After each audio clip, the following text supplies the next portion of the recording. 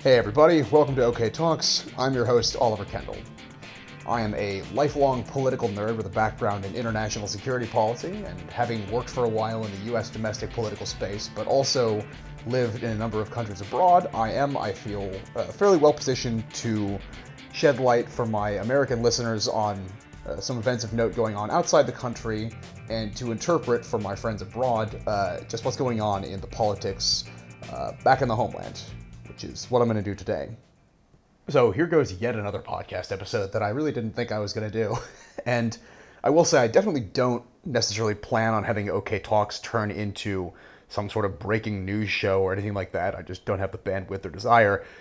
But as a number of people are asking me what I think about the results that we have so far out of the US midterm elections that just happened, and as I also just about 48 hours ago released a pretty doom and gloom podcast in anticipation of those midterms, I thought I'd quickly record and put out my thoughts on what we know so far. And what we know so far is, as they say, I think it's in the Bible, I don't know, whatever. Joy cometh in the morning. Well, maybe not joy quite, but certainly not wandering aimlessly around in the rain in Barcelona in search of a tall building to hop off of, which is how I anticipated I would be feeling this time today about 24 hours ago. So, I, like a lot of people in my circle who are as nerdy as I am about American politics, despite the fact that we definitely suffered some losses yesterday, am not that unhappy about this election result. And it's worth explaining, both for the sake of non-American listeners and to Americans who are just not as obsessed with politics and political history as I am, why it is that my hair is actually less on fire than it was this time yesterday. After all, Democrats failed to win governorships that we really had hopes for in Georgia and Texas. Our really excellent candidate in Ohio did not manage to flip the Senate seat there. We didn't win the Senate seat in North Carolina that we had a shot at. We didn't manage to dislodge the absolutely loathsome, vicious Senator Ron Johnson in Wisconsin. We look like we might lose the Senate seat in Nevada. The Yahoo election denier in Arizona may still win the governorship there, and we probably still are on track to lose the House. That all sounds pretty bad. That being said, though, just the way that I pronounced the word probably there a second ago is in itself kind of a big deal.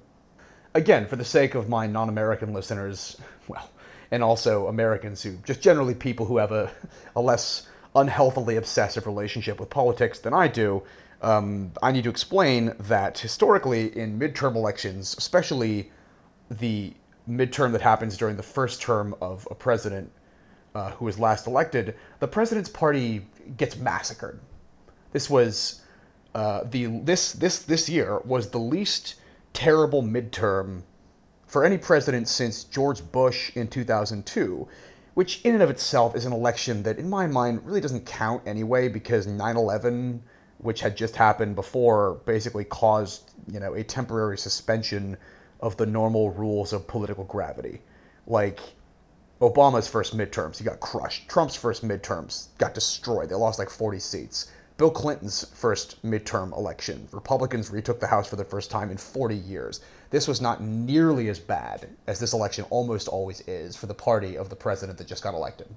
So that being the case, this is what I've been telling people today as my summary of the sort of moral of the story of the results as we know them so far. On the one hand, compared against history, the fact that the president's party always gets annihilated in the midterms, and also considering the intense political headwinds that Democrats were facing in the form of inflation, the global phenomenon of inflation, as I said a whole bunch in the last episode, which is not the Democrats' fault, but the Democratic Party is still paying the price for it politically. Given these results in the context of history and of those headwinds, I really should be pretty happy about how not badly this election has gone so far. On the other hand, this is not a normal election year, in the sense that, as I think I've mentioned once or twice on here, the Republicans are no longer a normal opposition party. They're not, as the saying goes, a loyal opposition. They are, at this point, an authoritarian political project. It really is time, I think, to start using the F word, fascist, I mean. Their goal, of course, this doesn't apply to all of them, but as a bloc, the way they're behaving as a group, their goal is not really to provide a policy alternative to the Democrats so much as it is to bring down the government of the United States if the Democrats happen to be in charge of it, and to consolidate power in an undemocratic way so as to ensure that they will never again themselves lose power. If me saying that the Republicans' goal is actively to basically pursue an if we can't have it, nobody can attempt to effectively bring down the U.S. government if they don't happen to be in charge of it, and you want an actual example, go have a look at the 18th episode of this podcast, in which I discuss Republican brinksmanship around the debt ceiling, which sounds innocuous if you don't know what I'm talking about. And if that applies to you, you really should listen to that episode to learn about how this own goal would result in the complete demolition of the U.S. economy and likely a global economic meltdown and the total ruin of America's standing in the world. So, to summarize, on the one hand, this wasn't nearly as bad as it could have been. On the other hand, anything short of the Republicans losing basically everything is still very, very bad for the country, for a number of reasons that I've discussed in a lot of episodes, but for some specific ones that I go into a lot more detail on in the previous episode of this podcast, which, if you haven't heard, I really encourage you to go and listen to. I'll talk in a few minutes about some of the takeaways and the implications of this election and what we know about it so far. But before I do that, I'm going to highlight a few details of the on the one hand part of that moral of the story that I just outlined. Some of the less terrible than anticipated things about this election. So, I woke up this morning, and contrary to what I expected when I went to bed last night, the Republicans had not yet taken the House. As things stand right now, I'm going to go to bed tonight, at some point. God, tomorrow's going to be a rough day in the office. And I doubt they will have at that point. Now, for perspective, the Republicans only needed a net gain of 5 seats out of a possible 435 to take the House. A bunch of the predictions, certainly including my own, before, had Republicans with a net gain of 30 seats, and that is just not going to happen at this point. Now, few incumbent Democrats have lost, like the absolutely wonderful Elaine Luria in Virginia. She has been a great public servant and a patriot, and our government is far worse off without her. On the other hand, some of my other favorite amazing frontline congresspeople like Abby Spanberger in Virginia and Alyssa Slotkin in Michigan, who are both in very tough districts, have also both been reelected. And also, while we have lost a few incumbent seats, we've actually taken a few formerly Republican seats as well. I gotta be honest, I think the Republicans are still probably going to get the House. It's still technically possible, though, that the Democrats somehow manage to hold on. I doubt it'll end up that way. But still, that said, the fact that it's not completely absurd for me to be saying the day after that it's still possible that the Democrats could hold the House is itself kind of a huge deal in the context of what we were expecting. And then there's the Senate. Now, I mentioned at the top several Senate races against really awful Republicans that I was really hoping we would win. And as I said a lot in the pre-election episode from 2 days ago, if the election were held 3 months ago, I really think we would have won those seats. That being said, though, as of now, we haven't actually lost any of our existing Senate seats yet. And we won in Pennsylvania. This one in Pennsylvania that was really not close, again, 3 months ago, ended up being a nail-biter because the very strong Democratic candidate in that race had, in the end, a much closer race than anticipated against the former TV quack Dr. Oz, who Donald Trump pushed into the race because John Fetterman, our candidate, is recovering from a stroke. But as Fetterman kept saying, even as it's been at times difficult for him to communicate because he, where the stroke seems to have impacted him most is in, auditory processing. But as he keeps saying, in January he'll be a lot better, but Dr. Oz will still be a fraud. And as it turns out, he will also not be a senator. Of the races still outstanding in the Senate, there are Nevada, Arizona, and Georgia. Now, I've talked about the Georgia Senate race more than once on this show, given the uniquely unqualified nature of the Republican candidate there, Herschel, I just found out his full name, Herschel Jr. Walker. You know what? Actually, I can't believe no one as far as I know have thought of this. But I'm gonna pull a Trump and give him a crappy nickname. Since virtually everything that he says is untrue, he shall henceforth on this show be known as Herschel Jr. Whopper. As of right now, we know that we're not going to know the outcome in Georgia for at least a month because in that state, if nobody wins more than 50%, they hold a runoff election at a later date. And I think there is actually a pretty good chance that Raphael Warnock, the Democrat, will beat Junior Whopper in that runoff, and here's why. So I've talked in episodes in years past when I was talking about voter suppression, about Georgia's Governor Brian Kemp being very, very bad. But despite that, he has actually become quite a bit more popular in Georgia than I would have ever anticipated or hoped, and definitely more than Whopper Jr., possibly because Whopper Jr. is a massive hypocrite and clinically insane. I'm guessing that a lot of the votes that Walker got in this election were people who showed up to vote for Brian Kemp and then pulled the lever for the other guy while they were at it. And I also bet that a lot of those folks don't show up for Whopper Jr. in a month. I gotta say, when I decided that I was going to apply a Burger King themed nickname to Herschel Walker, I really didn't think I'd be using it that much, but there you are. And then there's Nevada. So this one snuck up on me a little bit, but I guess I had just been ignorant, and a lot of the analysis had been flashing red here for a couple of weeks. As of right now, the Republican candidate is ahead of Senator Catherine Cortez Masto, the Democrat. This one, we won't know this one for a while, I think, because Nevada counts votes real slow, and this race is very tight. The one glimmer of hope that I have here is that most people who live in Nevada live around Las Vegas, and a lot of the votes left to be counted are in Clark County, which is where Las Vegas is, and Cortez Masto has about a 5-point lead in that county, so if trends continue, she could possibly take back the overall lead. In Arizona, I'm a bit more optimistic. For one thing, Blake Masters, the Republican candidate in Arizona, is just kind of like a weird little creep, and it's hard for me to imagine him beating hero astronaut Mark Kelly. Kelly right now is up by about, at least as of like a couple hours ago, about 90,000 votes. Also, the same question that I brought up in the Nevada context applies here, of where the votes are left to be counted. Based on the New York Times calculation of this, a lot of the votes, again, as of right now, a lot of the votes still to be counted in Arizona are in Maricopa County and Pima County, which are by far the most populous counties in that state. Maricopa County leans Democratic. Pima County also had more votes for Kelly, at least in 2020, than his opponent at the time, and his opponent then was, again, not a weird little creep as Blake Masters is. So with the caveat that I could definitely be wrong, I do feel at this point like we're probably going to hold the Arizona Senate seat. Bottom line, I think the odds are, at this point, better than even the Democrats will hold the Senate, even if that means my waking nightmare of all of it hinging on yet another runoff in Georgia like in 2020. I'm just going to really hope that we hold Nevada so that is negated.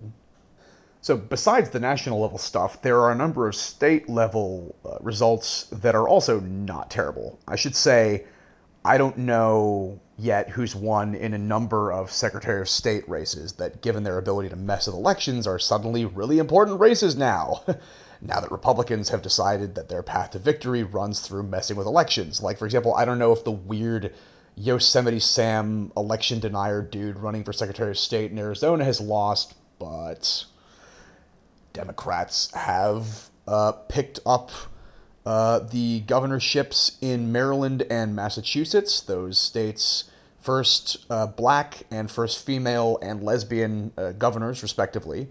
And as those races were never really in doubt, I think it's a rather bigger deal that incumbent Democratic governors in these swingier states of Michigan, Wisconsin, and Minnesota all held on. In Minnesota and Michigan, on top of that, the Democrats took control of both houses of the state legislature, which means those states are likely about to get real productive. In Michigan, this is the first time since like the early 1980s the Democrats have had complete control, so go blue. Now, I've got ties to Michigan and Minnesota, having lived in both. So I'm really excited about both of these outcomes, but I have to say, especially Michigan, I'm just personally thrilled that Gretchen Whitmer, who I love, got reelected as Michigan's governor, partly just because I love her, but also because this feels especially appropriate considering that since the last time she was elected, she was almost the victim of a plot about 2 years ago by a bunch of Trump supporters to kidnap and murder her. So enjoy jail, assholes. Let's make sure somebody lets them know just how well their plan to remove Gretchen from power has worked out. Speaking of governors, Kansas somehow has a Democratic governor. She also got reelected. Beyond gubernatorial races, there was also some good movement on ballot measures in Michigan. A couple of very important ones passed, including one that makes it easier to vote, and another which adds the right to have an abortion to Michigan's state constitution. A number of states also passed ballot measures legalizing weed. Even Kentucky passed some sort of ballot measure that, kind of protects abortion rights in that state. There's more, and there will be more in the coming days. But bottom line, to paraphrase Michael Steele, the former chair of the Republican Party, the red wave we were all told to expect really was more of a red dribble. That being said, and now on to the less happy, on the other hand, part of this episode, there are definitely some implications of this election having gone this way, or implications of the fact that we didn't win everything that we needed to.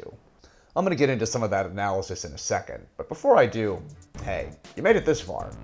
If you haven't already, why not go and hit that subscribe button, thus ensuring that A, you will not miss any future episodes of this podcast, and B, contributing to Oliver's surprisingly not terrible post-midterm elections mood, which is to say, thanks.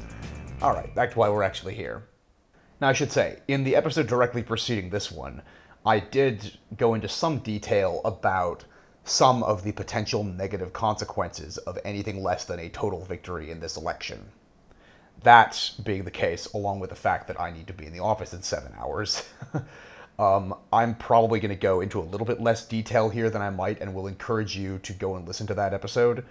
That being said, however, I do have some analysis or conclusions or something, just immediate reactions to this election, and I'm going to try and put together a couple of them here now. So, first of all, the House. Again, we haven't officially lost the House yet, and it's still technically possible that we don't, but I think we're gonna. The fact that we're gonna lose the House, and also, okay, so part of the news about us losing the House is that we're actually, if we lose it, it's not going to be by very much. On the one hand, that's good, because the Republicans will barely have a majority. On the other hand, that means that Kevin McCarthy, who, as I speculated in the previous episode, I think might end up getting defenestrated now as the Republican leader, especially considering how much worse this election went than he anticipated. But if he does manage to hold on, he will have to do whatever the craziest members of his caucus, whatever the Marjorie Taylor Greene types ask him to do, because if he loses their vote, he loses the leadership, and he won't be able to do anything. So ironically, a small Republican majority is actually likely to be crazier than a big Republican majority. On the one hand, this could be extremely irritating, because it means that almost certainly the Republicans will attempt to impeach Joe Biden every couple of weeks for some imagined offense, for whatever Marjorie Taylor Greene learns about when she's talking to her toaster oven or something. Also, Republicans as committee chairs will probably start sending subpoenas to the White House and try everything they can to launch bullshit investigations and gum up the works of the executive branch. On the other hand, if this ass clownery is public enough, this could end up redounding to Democrats' benefit.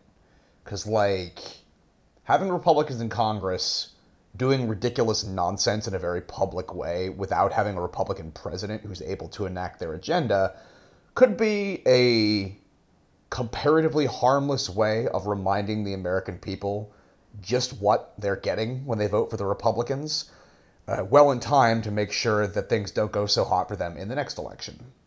As for the Senate, if we do hold it, which at this point I again am very, very cautiously optimistic, but if we do manage to hold the Senate, this will mean that we will continue to be able to appoint judges to start the long and deeply necessary process of repairing the damage that Donald Trump wrought on the judiciary.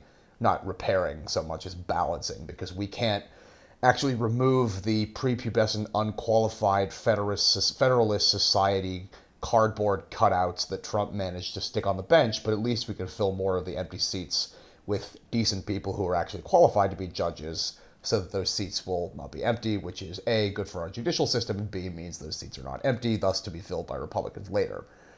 If we lose the Senate, we lose the ability to do that. That would really suck. We still have Biden, who would be able to then veto every ridiculous messaging bill that the Republicans pass.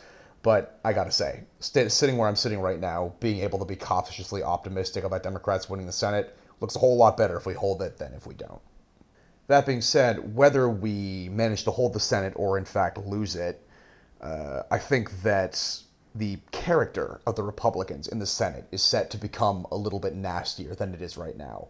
For example, Richard Burr from North Carolina was hardly an angel, but he was, in a number of ways, a decent human being. I'm pretty sure he voted for at least I think he voted for Trump's second impeachment. He was a decent human being, which is a lot more than could be said for Ted Budd, his incoming replacement. Rob Portman, the outgoing Republican senator from Ohio, means another half-decent, in some ways, at least professional Republican senator is being replaced by J.D. Vance, who I've also talked about in previous episodes of this show. I don't know. I have my doubts about J.D. Vance because, he managed to win this election, sadly, against Tim Ryan, who I think would have been an amazing senator for Ohio. But J.D. Vance managed to win this election in Ohio by basically playing a Trump supporter, putting on this whole Trumpy persona, which is a complete fraud. He's on the record as a very articulate critic of Donald Trump in the past, back when he was a darling of the liberal media, and then he decided to play a Trumpy on TV when he decided that he really wanted to get elected to the Senate.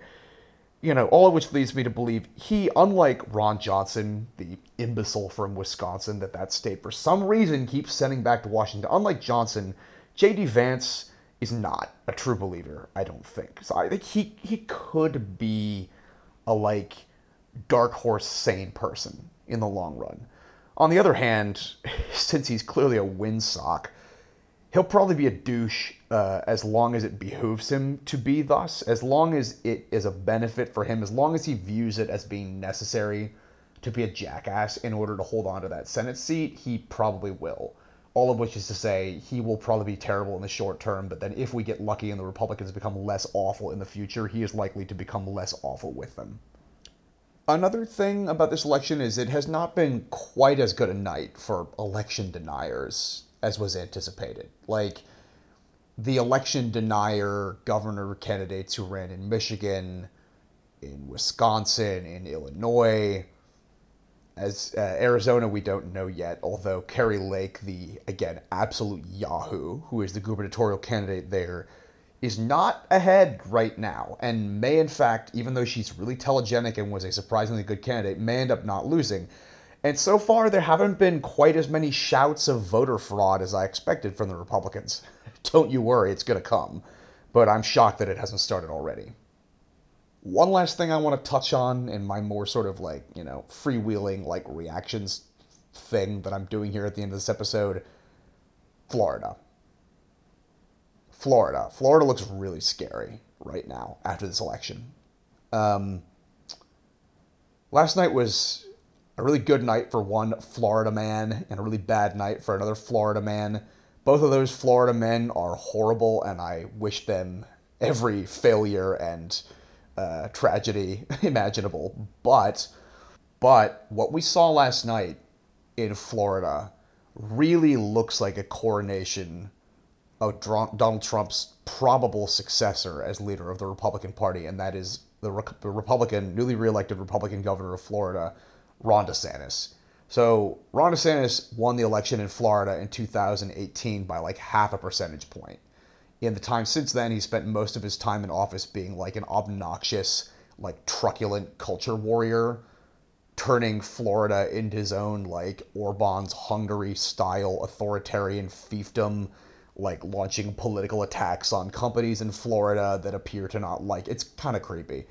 But he won last night with, like, 20% of the vote against a Democrat who was a moderate Republican and, like, former governor of the state of Florida who switched parties.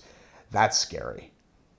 What's also scary is the fact that, I don't remember the exact numbers on this, but like Miami-Dade County, which Democrats typically win, swung like 20 points to Republicans. That is terrifying because this county is like a very diverse, populated county, which hypothetically should be exactly the kind of county in which Democrats do well, and like not last night. So there are a couple of implications to draw from what happened in Florida. One, I would argue that in terms of national elections, Florida is gone. Democrats must shop elsewhere. We should not spend a nickel trying to win Florida in the next presidential election because Florida is a very expensive media market, so we'd waste a whole bunch of money on it, and we're just not going to get it. It's not going to happen at this point. The combination of voter suppression and the fact that Republicans are now just very popular in Florida for some reason, it would be a wasted investment for Democrats, I would argue, to even try.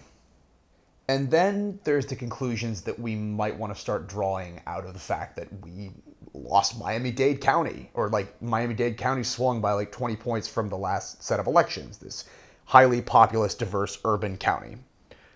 There are a number of conclusions that I think can be drawn from this. One of those conclusions is that I don't think Democrats can simply take non-white voters for granted on the basis of, yeah, well, the Republicans are racists. Because it didn't seem to work out so hot in the 2020 election, and it clearly didn't work here either.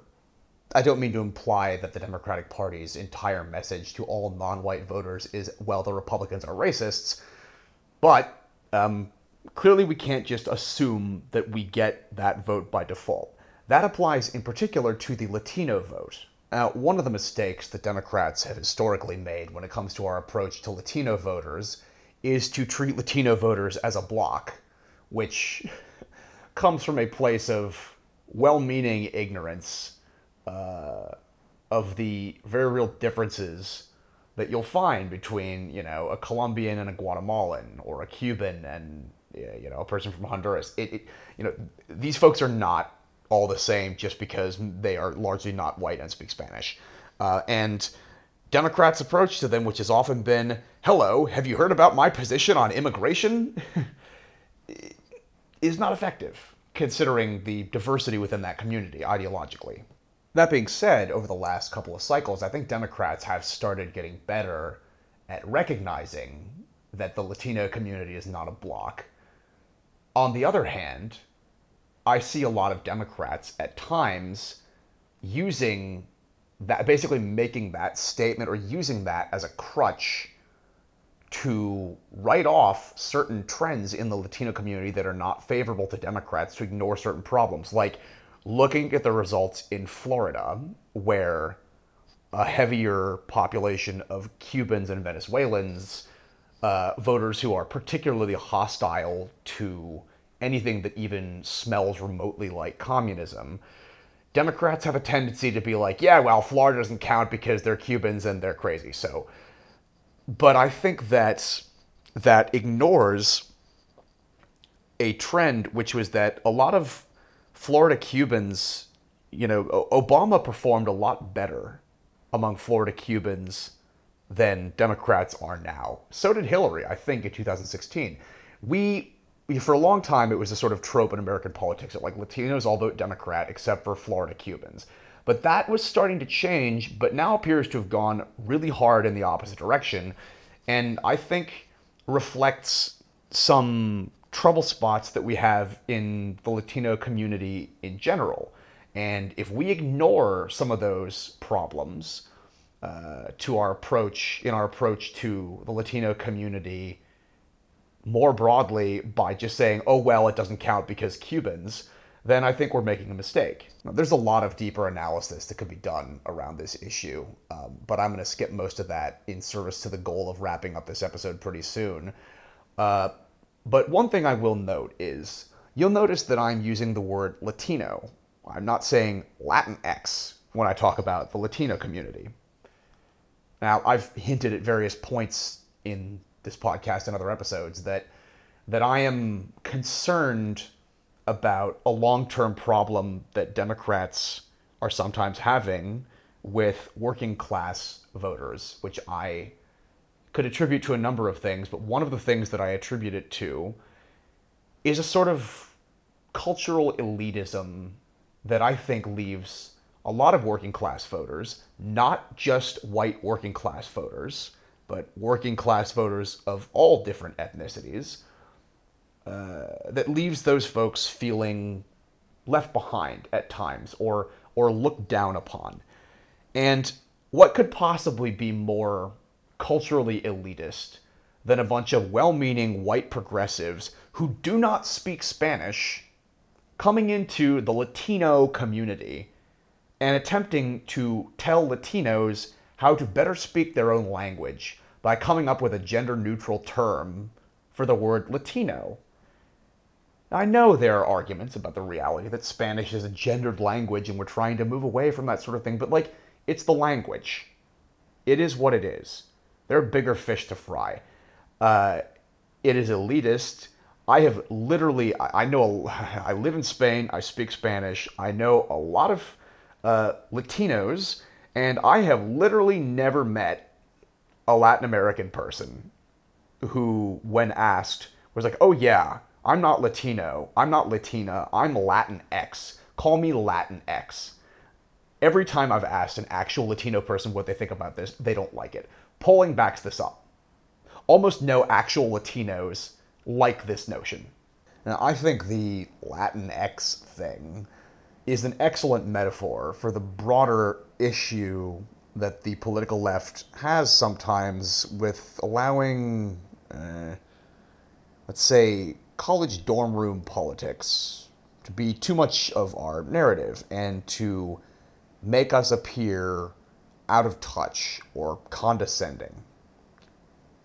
But rather than take on that whole issue now, for now, let's just stop trying to tell Latinos how to speak Spanish, shall we? And moving forward, let's take the worrying trends in various parts of that community seriously and ask ourselves what we can do to better appeal to working class people of all ethnic backgrounds rather than attempting to come up with special little tailored messages to each little subgroup to the detriment of other ones that we don't find quite as exciting. That kind of broad messaging worked pretty well for Obama. Maybe we should give that another shot.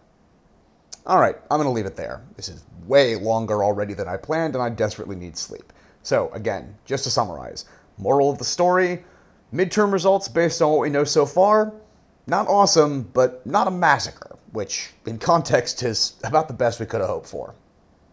Oh, wait, just kidding. One final point that I forgot to make out of the whole Florida debacle. The fact that Ron DeSantis just won a 20-point re-election in the state of Florida puts him very much on a collision course with another Florida man, Donald Trump, whose handpicked candidates all over the country, for the most part, went up in smoke tonight, which is hilarious, because anything that goes wrong for Donald Trump is funny to me. But also because it makes it pretty clear that Ron DeSantis could well now be the favorite, as opposed to Donald Trump, to be the Republican nominee for president in 2024. Now, on the one hand, that's scary for two reasons. One, because Ron DeSantis probably is the kind of competent, non-lazy authoritarian who could do a lot more damage than Donald Trump if he really wanted. And two, because I think he actually would be a better candidate than Donald Trump in the next election. But on the other hand, the way this night went, with Trump getting egg all over his face, and Ron DeSantis having this kind of huge personal victory in Florida and getting all the accolades that he's getting today in a result, the kind of Republican on Republican violence that's likely to result from Trump resenting all this attention DeSantis is getting and turning on him is liable to be really funny to watch over the next 2 years. So get your popcorn ready. All right, now I'm done. That's it for this episode of OK Talks. If you like the show as it's coming back online, please be sure to subscribe so you won't miss the next episode. If you really want to do me a favor, please like it, leave a review, and most of all, please share it with anyone else that you think might get something out of it. As always, I want to thank my friend Nate Wright for the inspiration and for having designed this podcast artwork, and you for listening.